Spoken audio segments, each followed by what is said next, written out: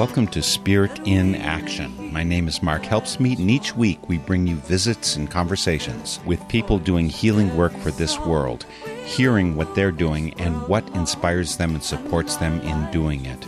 Welcome to Spirit in Action. Every 3 months, we have the good fortune to welcome Peterson Toscano to sit in for me for an hour-long version of his podcast, Citizens Climate Radio. It's your good luck to have tuned in today to hear Peterson.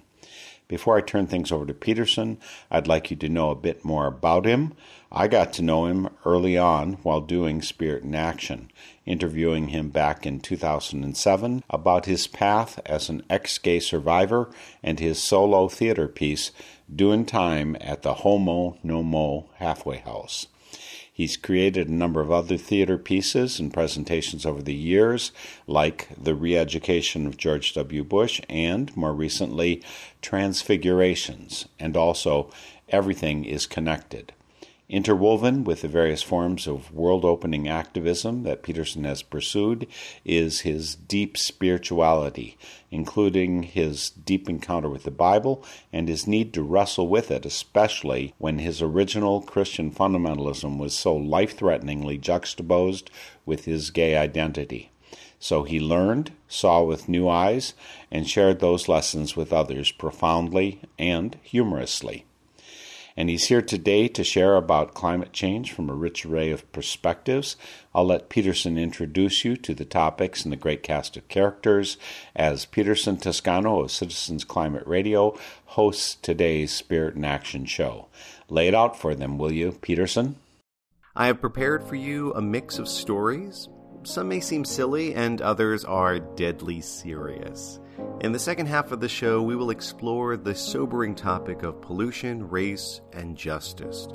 Journalist Brenton Mock from the Atlantic Monthly City Lab team talks about environmental racism and climate justice. Joining him is Dr. Natasha DeJarnette from the American Public Health Association. Dr. DeJarnette reveals the shocking statistics related to asthma and people of color. In today's show, you will also hear from an eyewitness who moved to New York City weeks before Superstorm Sandy tore things up. Edgar Westerhoff came from the Netherlands and just happened to have advanced training in water management. Learn about attitudes towards water and flooding and how the Dutch in Amsterdam have a very different take than New Yorkers in New Amsterdam. Poet Tyree Day ends our show today with readings from his book of poetry, River Hymns. A North Carolina resident, he expertly and beautifully weaves in family lore, nature, and justice into his poetry. But first, Brian Ettling, a climate comic, joins me for a ridiculously serious look at comedy in a time of climate change.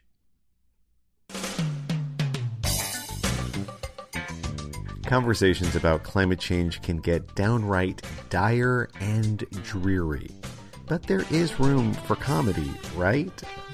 Brian Ettling is a comic who is not ashamed to pull out a rubber chicken for a gag. He joined me for a lively conversation about climate comedy.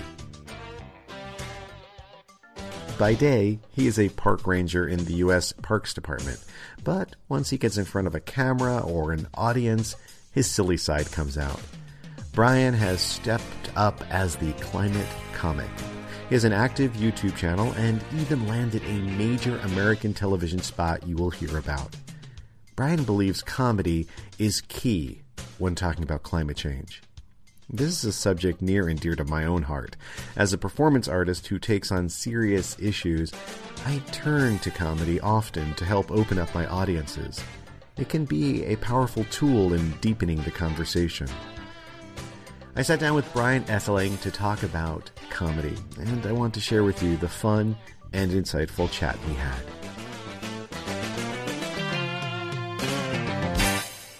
Well, welcome to Citizens Climate Radio. It's great to have you on the show, Brian.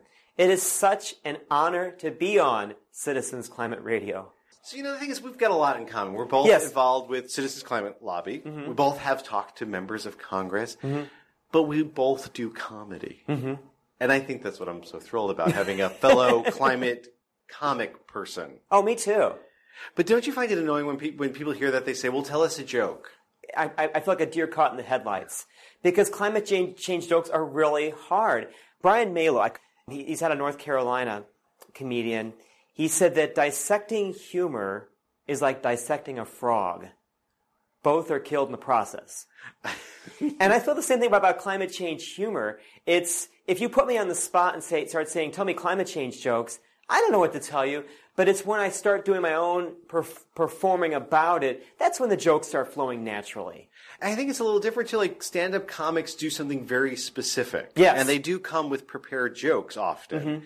While what we do, is kind of more situational comedy. Because you often are playing off of people. Like your mom is one of your regular characters. Yeah, I find that, I guess my favorite kind of comedy for myself is responsive comedy, when you're responding to someone. Or I'm wanting to be crazy, I'm getting out rubber chickens and earth balls, and my mom's bringing me down to earth.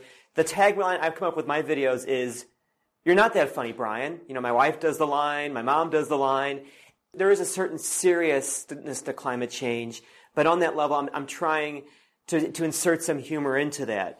On one level, I'm always trying to be funny, but on another level, I don't think of myself as that funny. It's just, I'm always trying. I'm trying some angle to be funny, if that makes sense. Which makes you funny. Even if there's no joke there. Yeah, if there's no joke there. Yeah, I'm trying to be funny. And it also makes you vulnerable and someone that we can relate to. Because I think we're all kind of feeling that about ourselves in talking about climate change or getting involved. Yes, exactly. Now, I've had some folks on the show already who are famous, up and coming, but you landed a pretty sweet, amazing national gig. National TV star is on our show today. Tell us about this moment that you had. Well, to give you the background of this, the show was Tosh.0 on Comedy Central. So for a few years now, I've been doing these short YouTube videos. And some of it was to promote Citizens Climate Lobby. So I talked about promoting myself as a climate change speaker, and also my wife with her violin, and my mom, who's a pianist. And so there were short comic videos, and that I give these climate change talks, that I talk about climate change is real, it's bad, climate scientists agree, but we can fix it, we can do something about it. And then I said, but I'm also very funny.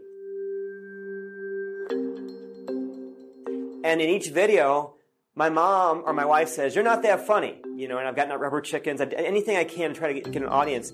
Well, I got this call in April from a producer of Tosh.0, and he's just kind of interviewing me and trying to see if I'm really a freak or if I'm decent enough to go on their show. And so he asked me, he goes, "We would like to fly you out to Los Angeles this week. Would you like to do it?" And I'm like, "Sure, I'll do it." I'm always hip for anything, a new adventure kind of thing. And then he asked if my mom would be interested. And my mom's a piano player, kind of want to be a performer. It's like, it only took her 1 second to say yes. But she said, "You better ask your wife. It was going to be a honeymoon week for us here." And my wife thought it was hilarious. She said, you got to do it. And so she says, do you ever watch this show? And I said, oh yeah, sure, I watched this show. And then a few minutes later, "Do you really watch this show?" And I had to kind of admit I don't. So it was kind of a giant leap into nowhere to do this. And I went there, and Tosh and the staff were super supportive. They're all on board with climate change, which should give us hope there too. And they were Tosh flat out told me, he goes, "The joke's going to be on me," meaning him. Don't make yourself into an idiot unless you want to be an idiot. So I pretty much played the straight guy and let Tosh be the crazy performer. So it was a wonderful experience. I would do it again in a heartbeat if anybody knows of anything else like this. Well, I've enjoyed the show. What he does often is in a way make fun of people doing stupid things on YouTube. Yes. But he is always the first one to make fun of himself. He really is. And he'll do crazy, silly things for the gag. But that in that silly moment with a whole demographic of young men watching the show, which is his demographic. Yes. They're suddenly hearing about climate change in the midst of this silly thing, wondering, oh my gosh, is Daniel Tosh going to make fun of this guy? What's going to happen? And they are getting content that they're normally not hearing. Well, that to me felt like a grand slam home run, if not more, because a lot of times at climate conferences, because we have the money and means to do it, it tends to be middle-aged or older folks, and I want to say even white guys. So for me, it felt like I was able to reach an audience that may not be able to come to a CCL conference. Hopefully we'll get them soon. But for me, when I did the show, it was a huge coup for me. And now it's so great when I meet 20-somethings. I'm like, hey, have you heard of Tosh.0? And I'm immediately cool with 20-somethings. I wasn't cool when I was a 20-something, but now I can be kind of cool for my 15 minutes of fame for 20-somethings, which is great. We reached an audience there too.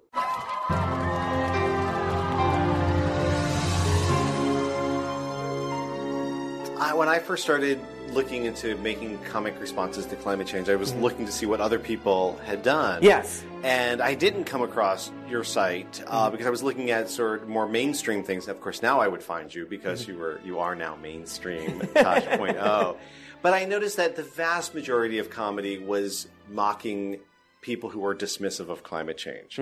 That was the joke. It was the same joke over and over. Look at those idiots. Yes. How stupid. I really appreciate that you do other things because I don't think ultimately that's funny. No, it's not. And I don't think it moves us anywhere forward. So how have you dealt with the dismissal thing? Because it seems like that's what people want. Again, I think if your audience can relate to you, I try to come in that I'm really interested in this subject. I'm passionate about it, but I'm still an idiot. And it relates to them because we're all feeling like we're idiots in some way. So I relate to that way. So I really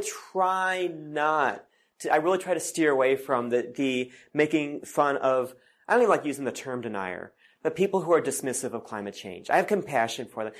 There's if you want that, you can pretty much go on John Oliver, Trevor Noah, any of those shows are going to be making fun of climate deniers. That market's already there. What I want to do is I want to make fun of myself, and that actually seems to reach some of the climate dismissive people. When you're showing that you're not above them, when you're not a goody two-shoes, when you're not a know-it-all, that you're struggling through life also, they seem to relate to that. As opposed to you're making fun of them, you're belittling them. I want to uplift them, with humor. And when you're using humor, their minds are just a little bit more open. Yeah. I don't know if you're familiar with Dan Miller. He's involved with Citizens Climate Lobby in California. He did a TED Talk a few years ago, and he said talking about climate change can be like flatulence at a cocktail party. Oh, exactly. And that's what that's. You're so rude. Yeah. How dare you bring up this topic? So that kind of cracks me up too. So unfortunately, I'm the person with gas or who's just belched at a polite situation, huh? You're the court jester. Yes. Mm-hmm. And thank God for court jesters. Well, if you go back to Shakespeare, oftentimes the court jester is the wisest person in the play. It's the king who can't see past his own power in that, but the court jester is the only person that can tell the king exactly what's going on, and using humor to do it too. So yeah, thank goodness for court jesters throughout our history. They're the ones that shine a light on where others can't. Well, I want to thank you that you agreed, now that you're hit the big time, that you agreed to be on Citizens Climate Radio, and I could only put up just the little notion out there that maybe one day I could appear on stage with you. And we could do like a join our super twin climate comedy powers and see what happens. Peterson, if you ever want to do it, join, it would just be a huge honor for me. Well, super. Thank you so much for being on Citizens Climate Radio. Oh, thank you, Peterson. Now tell me a joke now, quick.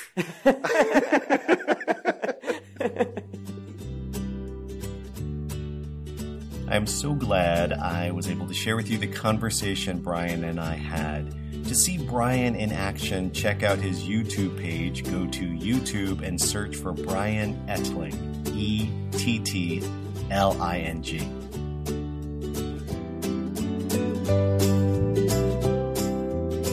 Brian and I talked about the comedy we do. It's not the typical stand-up with a series of jokes. In my case, I do comic storytelling in character. Almost always, I base my characters on people I like and admire. They are also a little eccentric. One of these is Tony Bafuzio, a working-class Italian-American from the Bronx in New York City. Tony is very much based on my own dad, Pete Toscano. Growing up, we never talked about the environment, sustainability, or climate change.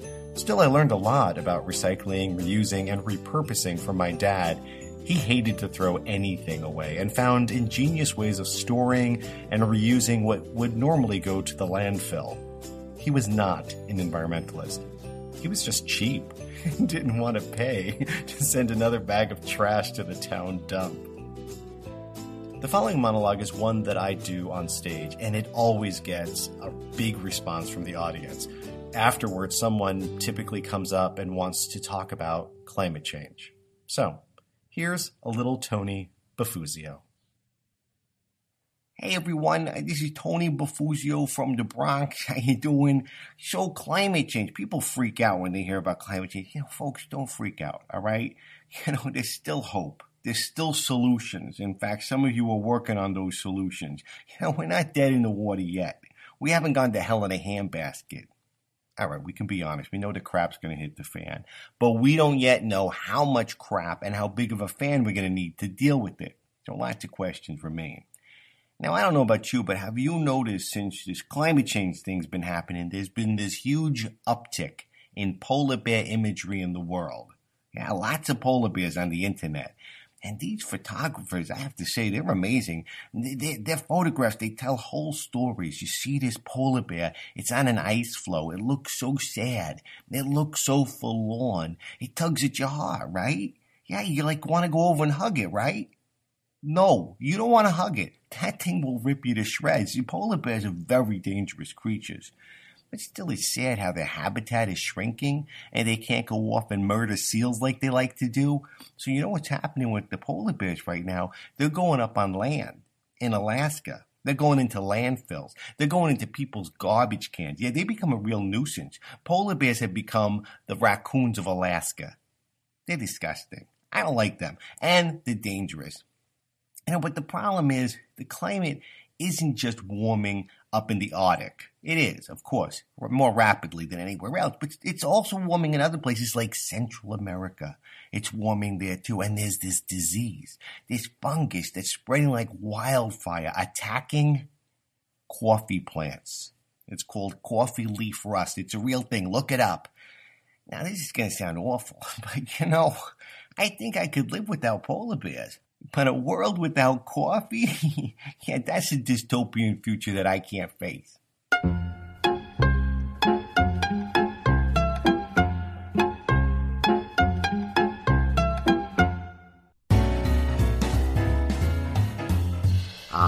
New York, fashion, finance, food.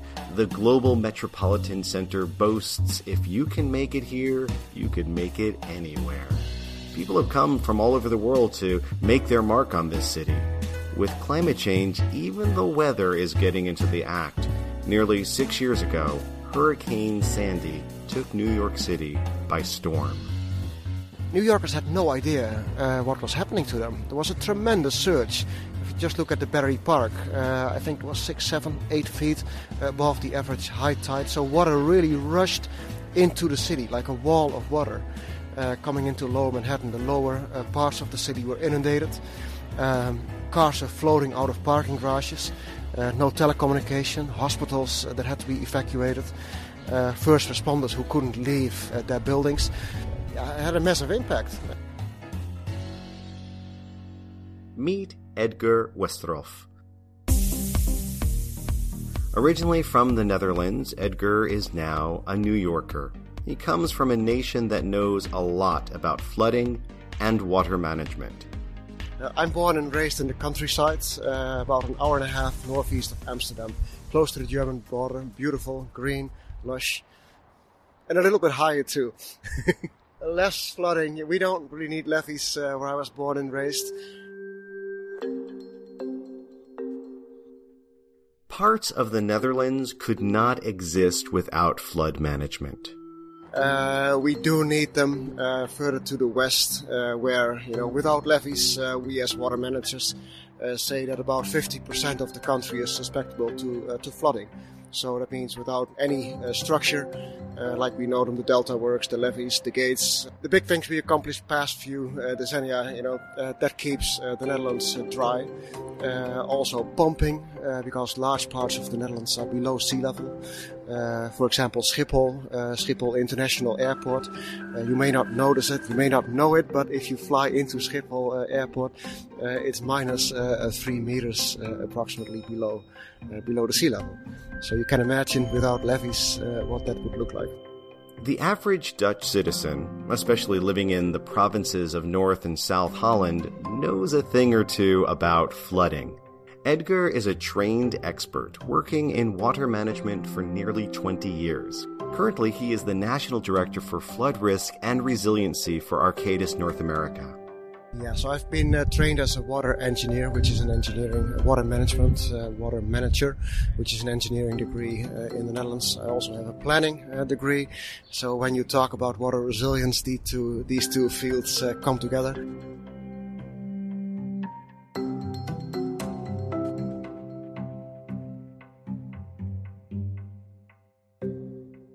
City planners, politicians, and citizens in the Netherlands have a long-term relationship with seawater and water management.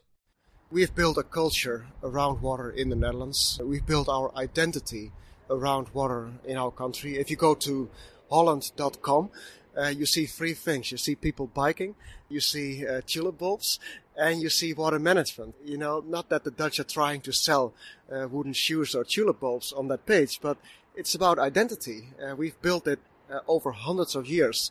As a matter of fact, 900 years ago, that's when we started to form our democracy around water management. Through water boards, farmers collaborating, cooperating, knowing that, water doesn't make a distinction on where you are. It connected the lands from the farmers. So we had to collaborate. What better place to get your feet wet in the field? Edgar, though, left the Netherlands and moved to the USA to New York City. If there are water management gods, they made sure Edgar arrived at the perfect time. I came a couple of months prior to Sandy, Superstorm Sandy, October 2012. The New Yorkers know that date.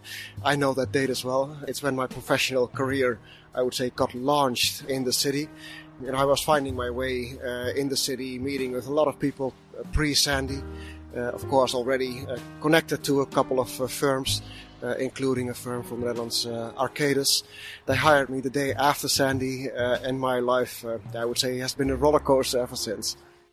During Sandy, I biked to Lower Manhattan myself the evening of Sandy.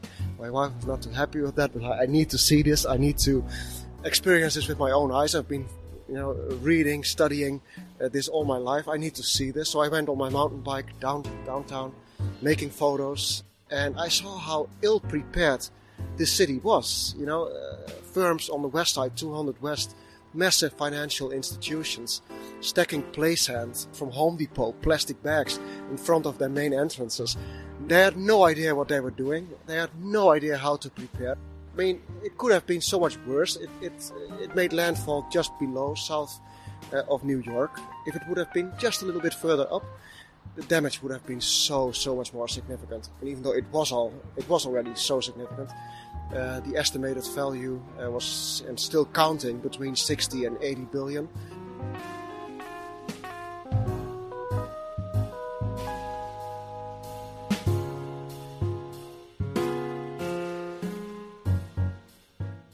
City officials also had to respond to the growing threats of future storms and flooding. Edgar understands the role identity plays in taking on rising waters. The Netherlands has had centuries to deepen their relationship with the sea and to develop strategies to work with the conditions they face. Edgar believes New Yorkers need to evolve quickly in order to address the rising waters. How do you make that match? How do you bridge that gap in understanding, knowing that we need to aim bigger, we need to think more integrated? It's not just about local interventions, what can be done at a certain spot.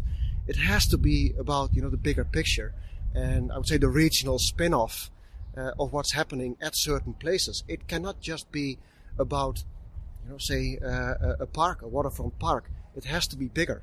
And that bigger theme, it can relate to multifunctionality, how you use it.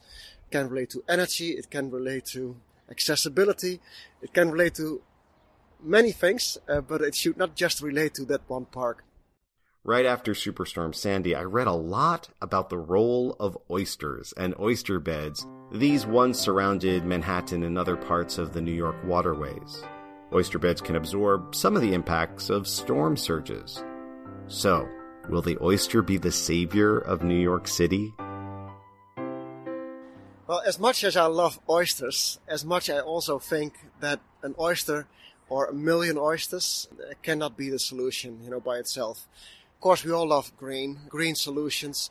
Green solutions will definitely be part of the solution over time, but it will be a combination of gray and green. And oysters, as good as they are, we won't likely eat them in the near future. We also need a lot of them in order really to have effect. And it's kind of comparable to the marshland, the wetlands discussion, say around Jamaica Bay, where that kind of environment has been around for a long, long time. But the environment has changed, and maybe we first have to fix what we currently have, because the Jamaica Bay, to continue about that example, has changed so much. I think there's more to win right now with zoning and planning than there's to win with oysters. Edgar Westerhoff provided me with a list of excellent online resources about planning ideas and implementation since Sandy.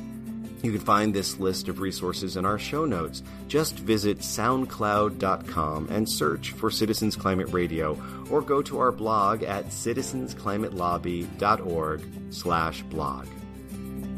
Coming up next, hear from an African-American journalist about how climate change is heating up segregation. Also, poet Tyree Day reads for us from River Hymns, a stunning personal collection of poetry about nature, family, death, life, floods, and crickets.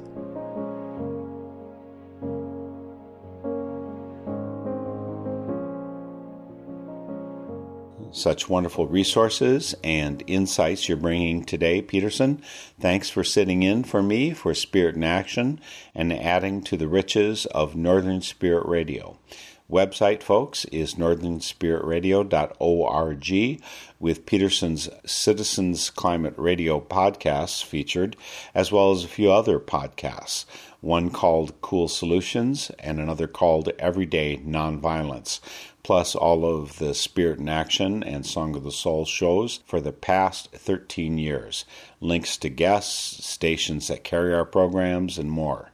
I want to say a special hello to the folks in Pine Mountain Club, California, on KCPK and RAWA Radio out in Bloomington, Illinois, and WRWK from Midlothian, Virginia, all new over the past few months. There are some 37 stations nationwide carrying our programs, and we'd love to see you supporting them with your hands and with your wallets, because the alternative that community radio provides is absolutely essential right now. You know, don't you, that over 90% of our media are controlled by only 6 corporations, and that they provide a narrow, self-serving selection of news and music to fit their agenda. So support your local community radio stations and other local media, and empower the local voice that is so definitely needed. And if you have a little more to spare, click on the donate button on northernspiritradio.org and support this full-time work. We just can't do it without you. But now let's head back to Peterson Toscano of Citizens Climate Radio as he sits in for me today for Spirit in Action. Back over to you, Peterson. After 10 years of reporting on race, culture, and civil rights, Brenton Mock embraced environmental issues as his new beat. That was in 2008. He has since become a leading voice highlighting environmental racism in America.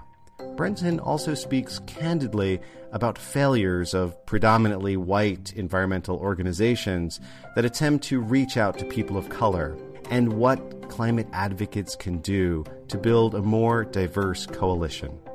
Brenton Mock writes for The Atlantic Monthly's City Lab team. Back in 2008, he was accepted for a fellowship at the Metcalf Institute at the University of Rhode Island. The goal was to train non-white journalists to cover the science of climate change. I knew nothing about environmentalism. It just wasn't something I followed. Like many science-based climate courses, the focus was not on U.S. cities, but up in the Arctic. He began to pursue his own research. He recognized that this issue, climate change, is very much about people and not just polar bears. We very much did learn about declining polar bear populations and things of that order. But I stumbled upon the work of Dr. Robert Bullard, the father of environmental justice scholarship, and he spent the entire afternoon with me. And he told me, this is not just about polar bears. This is really about everything that you've been seeing when you go to these black communities and you see black people suffering. Yeah, there's a real explanation for that. Coming to this work, though, Brenton Mock had already spent a lifetime observing the impacts of segregation and racism. He witnessed firsthand how people of color experience pollution and the health risks associated with it. Well, my sister, she has severe asthma, like really bad. I remember when I was younger, we all lived under the same roof, having to wake up 2, 3 o'clock in the morning because she was having an asthma attack, them calling the ambulance and, her being rushed to the hospital late at night, which was always terrifying. While that was terrifying, what is kind of interesting when I look back is how normal that was. Like in the communities I grew up in, schools I went to, the churches I attended. When I was in grade school, I remember like every other kid had an inhaler. When I went to church, again, every other kid had an inhaler. And being outside playing on the playgrounds, kids had inhalers, or they were on all kinds of medication. It was enough that I didn't know that was abnormal. But in 8th grade, his parents placed Brenton in a predominantly white Catholic school. This was probably the first time that most of the kids in my classroom did not have asthma, where I was like, whoa, okay, so this is not like a normal thing. I mean, like the kids in that school, they were allergic to stuff like peanut butter and stuff. And I was just like, okay. I obviously can't go back and do the epidemiology. I don't know the diagnosis of every kid in my neighborhood, but I can tell you that, I lived in a predominantly black community in the city. When you look at where asthma is most prevalent, it's most prevalent in cities affecting black communities, Latino communities disproportionately. And that has to be a byproduct of pollution in some way. To get a clearer picture of how long-term and pervasive the pollution and health inequity is, I spoke with Dr. Natasha DeJohnette.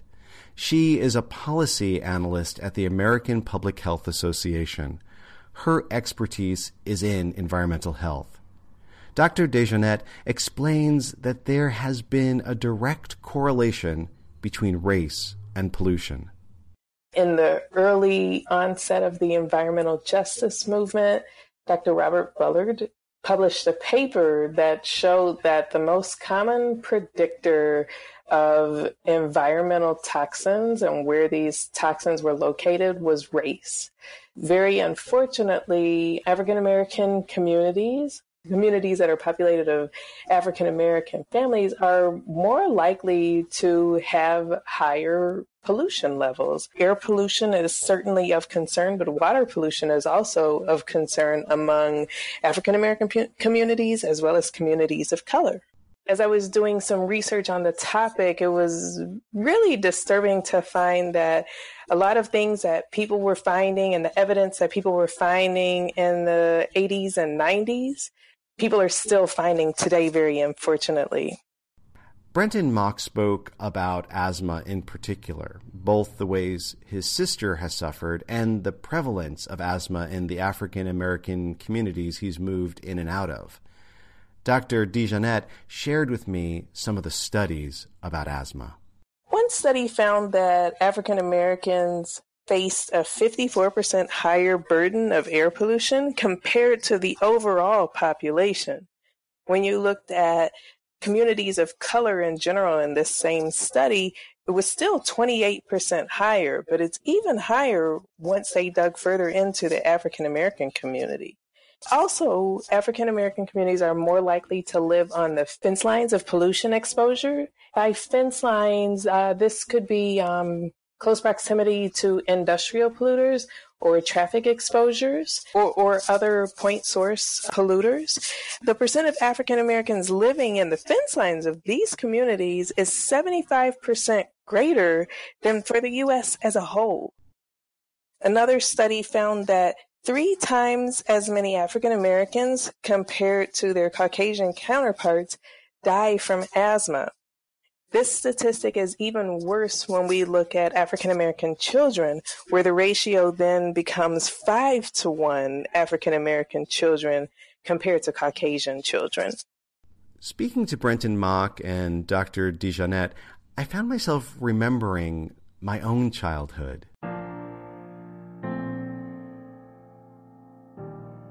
For the first 6 years of my life, I lived in Stamford, Connecticut, in the USA. We were an Italian-American working-class family living on the outskirts of the industrial zone of the city. In fact, my father walked 2 blocks to his job at a plastic product manufacturer. We would joke about the terrible smell. I recently dug up my kindergarten class photo. While most of our immediate neighbors were white, every person in the photo is black, except for the teacher and me. As a kid, I suffered from severe asthma. One of my very first memories is of being rushed out of the house in the middle of the night and placed in a plastic oxygen tent.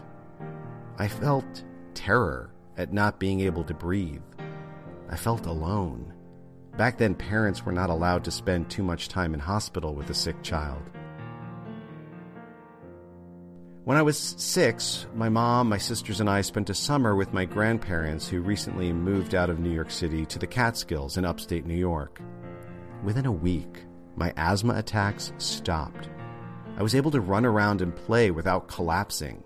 Seeing this dramatic improvement in my health, my parents decided we needed to leave the city and move into the country.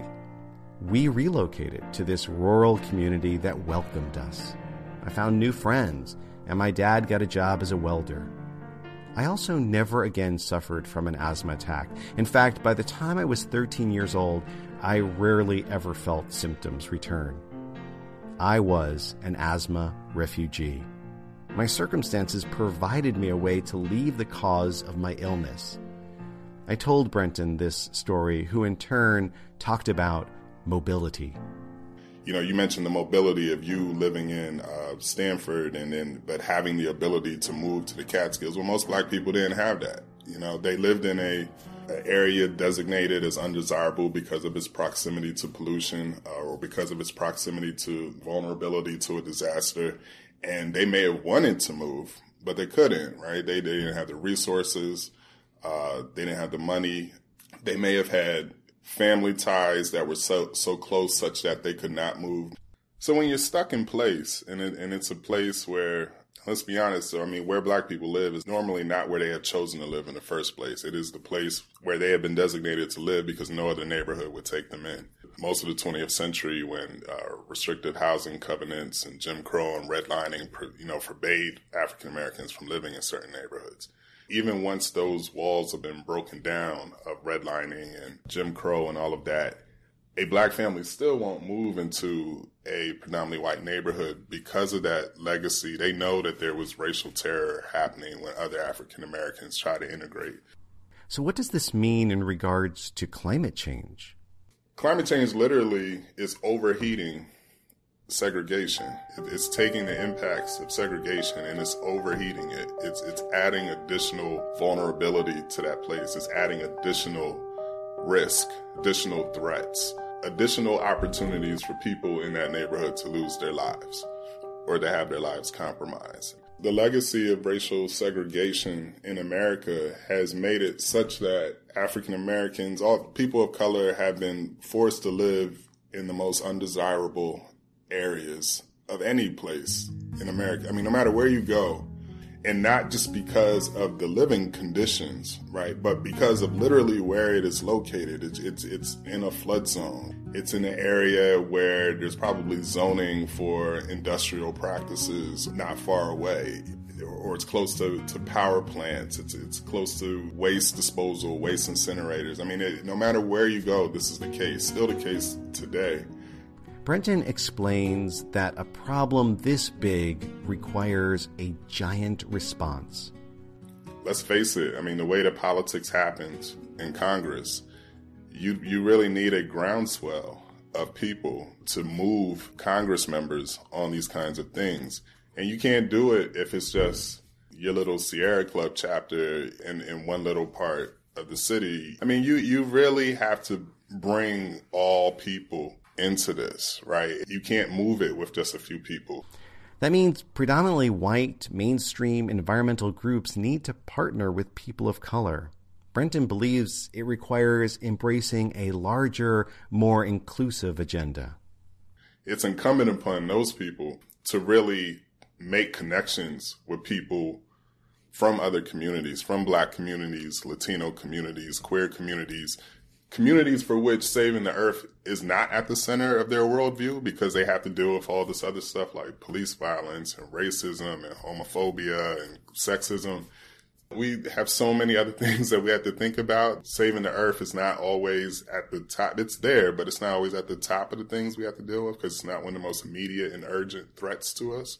But it's incumbent upon whoever is thinking at the climate as a center of their worldview to bring all of those people in. And to do that, it's not just a matter of you convincing these people, look, we need you to sign on this climate agenda that we have. You have to become part of their agenda. You have to be concerned about police violence and gun violence against African Americans. You have to be concerned and act on behalf of, step in front of immigrants who are facing deportation. You have to be concerned about hate crimes, homophobic hate crimes. You have to be concerned about Me Too and sexual violence and sexual harassment. It can't be an isolated kind of myopic thing of like, you know what? Climate change is going to kill all of us if y'all don't get on with our agenda. If I'm Black, I'm like, well, we already dying, so what do we care? I've lost family members to all kinds of police, and climate change is going to take out the earth in, 100 years? My community was just decimated by mass incarceration in the last 20 years. So those are the kinds of conversations and interconnections that have to be made. In working with other white climate advocates, I see the sincere desire to make the world a better place for everyone. They explain how by taking on climate change, we will also reduce localized pollution and decrease the health risks. I hear frustration and confusion from some of these climate advocates. In talking about climate solutions, they ask people of color, don't you understand? We're doing this for you too.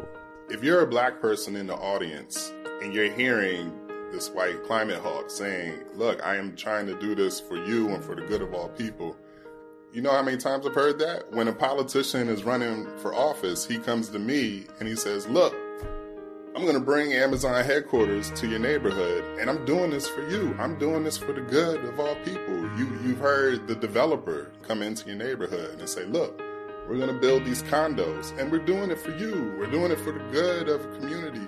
There's always somebody who's coming into the Black community or to Black people or Hispanic people and telling them, you need to believe in this agenda because it's good and it will help. It will lift all boats. It will lift all sails. It will help all people. We hear it just all the time. You don't sound any different. And very rarely do you have any of these people coming into the community and saying, okay, what are your immediate needs? What's a day like for you? How can we actually solve some of the problems that you deal with on a daily basis and then try to build a symbiotic relationship? I asked Brenton about one idea being floated by some climate advocates, carbon fee and dividend. You know, you bring up carbon fee and dividend. I like that. I like it a lot. which could be promising. But again, I mean, it would take a lot of really fine tuning that to make sure that there was actual equity in the way that tax revenue would be collected and distributed back to the people. As we winded up the interview, Brenton grew reflective about the past 10 years covering climate change. Brenton has shifted his focus to consider the roles cities can play in taking on climate change and justice. They are the laboratories that are turning out solutions for climate change. We can't look to the White House. We cannot look to Congress. We can't look to the governors in most states. So we really need to be looking at cities and see what kinds of solutions, climate solutions, environmental solutions, transportation solutions, housing solutions, criminal justice solutions. We write about all of that at citylab.com, and those are the kinds of ideas that really need to circulate and get out further. Brenton Mock and the other journalists at CityLab are dedicated to the people who are creating the cities of the future and those who want to live there.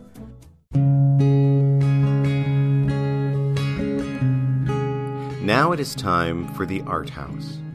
Poet Tyree Day is with us today to share his work and read from his collection of poetry, River Hymns. I teach at St. Augustine's University here in Raleigh. And we have early college students in there, so they're still in high school. I'll bring all my books. I have a bunch of book of poems. I bring them around. They'll tell me, yeah, we don't really read poetry. That's not something that's given to them. Well, who knows, maybe it's given to them and they don't read it. It's really like introducing them to like a new language, to think about language in a new way. Some of the poems Tyree will explain, others he will just read. You may hear two curious sounds in the background. One is the rustling of the pages of his book and other papers. The other is a chirp sound, like the cricket that comes up so often in his River Hymns poems. The sound is actually the short beep of a smoke alarm ready for a new battery. I asked Tyree about his poem, Tamed, a very personal and vulnerable poem. I think I'm just now making this connection right now. It is one of the only poems where the speaker is like truly looking at themselves. And it's like the lightest tone, It's like literally, this is going to sound savage, but it's like the tone of a butterfly. Like if you thought of a butterfly, it would be tame. When Terrence Hayes picked this poem to be in the New York Times, I was like so shocked. But I'm like slowly starting to see like how it works in the book and how it works on its own. And I think it is like it's a moment where the speaker's really looking at themselves, but in this like still this very like young boyhood, the world hasn't like destroyed them yet. Even the way they think about death in this book, like these crickets die in this book. In any other poem, if something died, the speaker would have gone off and explored it, but it just is very lightly brushed over. Anyways, Tamed.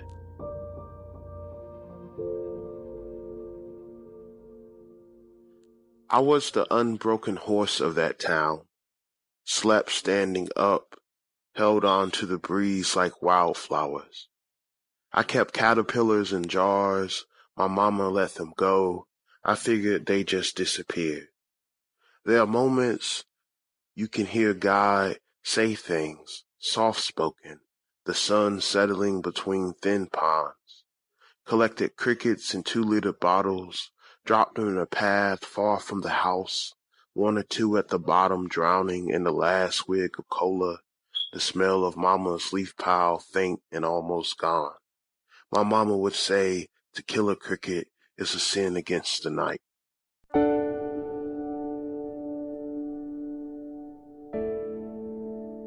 Tyree Day's poem, Is It Love, references a different type of vulnerability, one of place.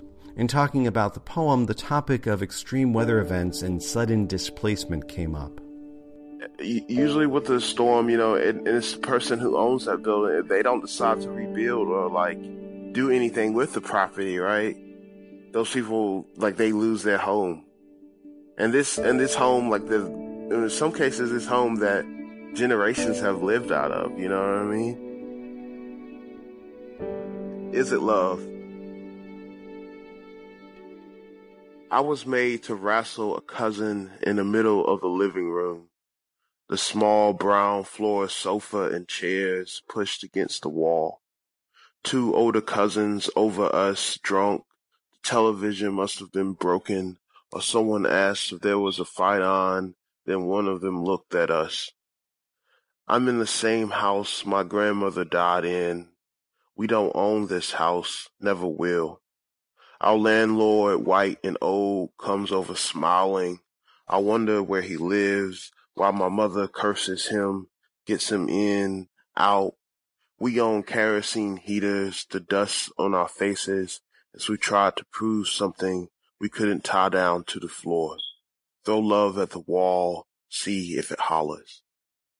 Though it doesn't appear until page 40, Remember Birds is one of the first poems Tyree wrote for the collection. Remember birds. We were never allowed to say lucky. Who needs a genie when you have God? When the water rises, all the birds disappear. We prepare our homes for the flood the way a preacher prepares a body, hands at your side or over your chest. Everyone gathered somewhere to pray. No one questions who God will take. Someone is always taken. Remember, cardinals are good luck, but never touch a lone red feather being held by grass blades. My mama used to say, boy, you better make sure they make me look good for the Lord. In a poem with a numbered list of stanzas, Tyree gives voice to his mother. When my mother had the world on her mind, crickets in her ear. 1. Boy, don't let a shadow in you. I never want to see the devil in your eyes, a traceable line of your daddy's. 2. If you dream about fish or a river, somebody's pregnant, we need the water more than it needs us. 3. Dream about snakes, you haven't been living right, wash your hands of it. 4. They are shooting boys who look like you. You know my number. Use it. Keep all your blood. 5. Stay. 6. Alive.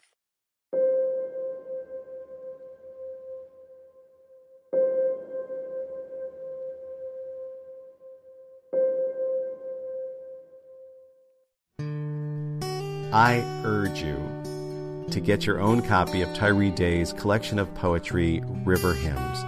It is published by the American Poetry Review. Also check out his website, Tyree.work. Tyree is spelled T-Y-R-E-E. Tyree.work.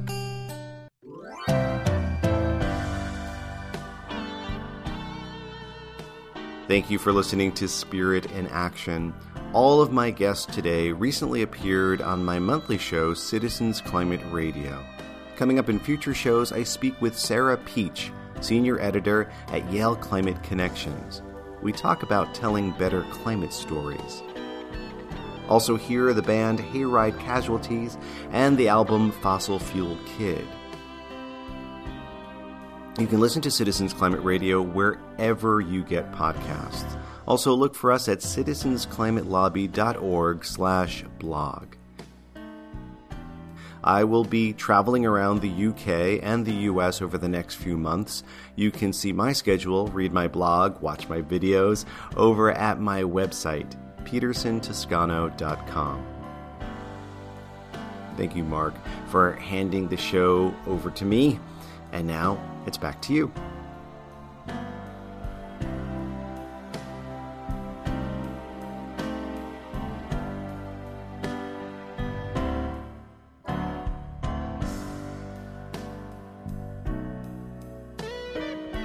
You're welcome, Peterson. You do such an excellent job of conveying such essential information in such a meaningful and interesting way. I'm so thankful for your contribution to Northern Spirit Radio, to Spirit in Action, and to the world. And I'm thankful to all of you who tuned in today, and we'll see you all next week for Spirit in Action. The theme music for this program is Turning of the World, performed by Sarah Thompson. Check out all things Spirit in Action on northernspiritradio.org. guests, links, stations, and a place for your feedback, suggestions, and support. Thanks for listening. I'm Mark Helpsmeet, and I hope you find deep roots to support you to grow steadily toward the light. This is Spirit in Action.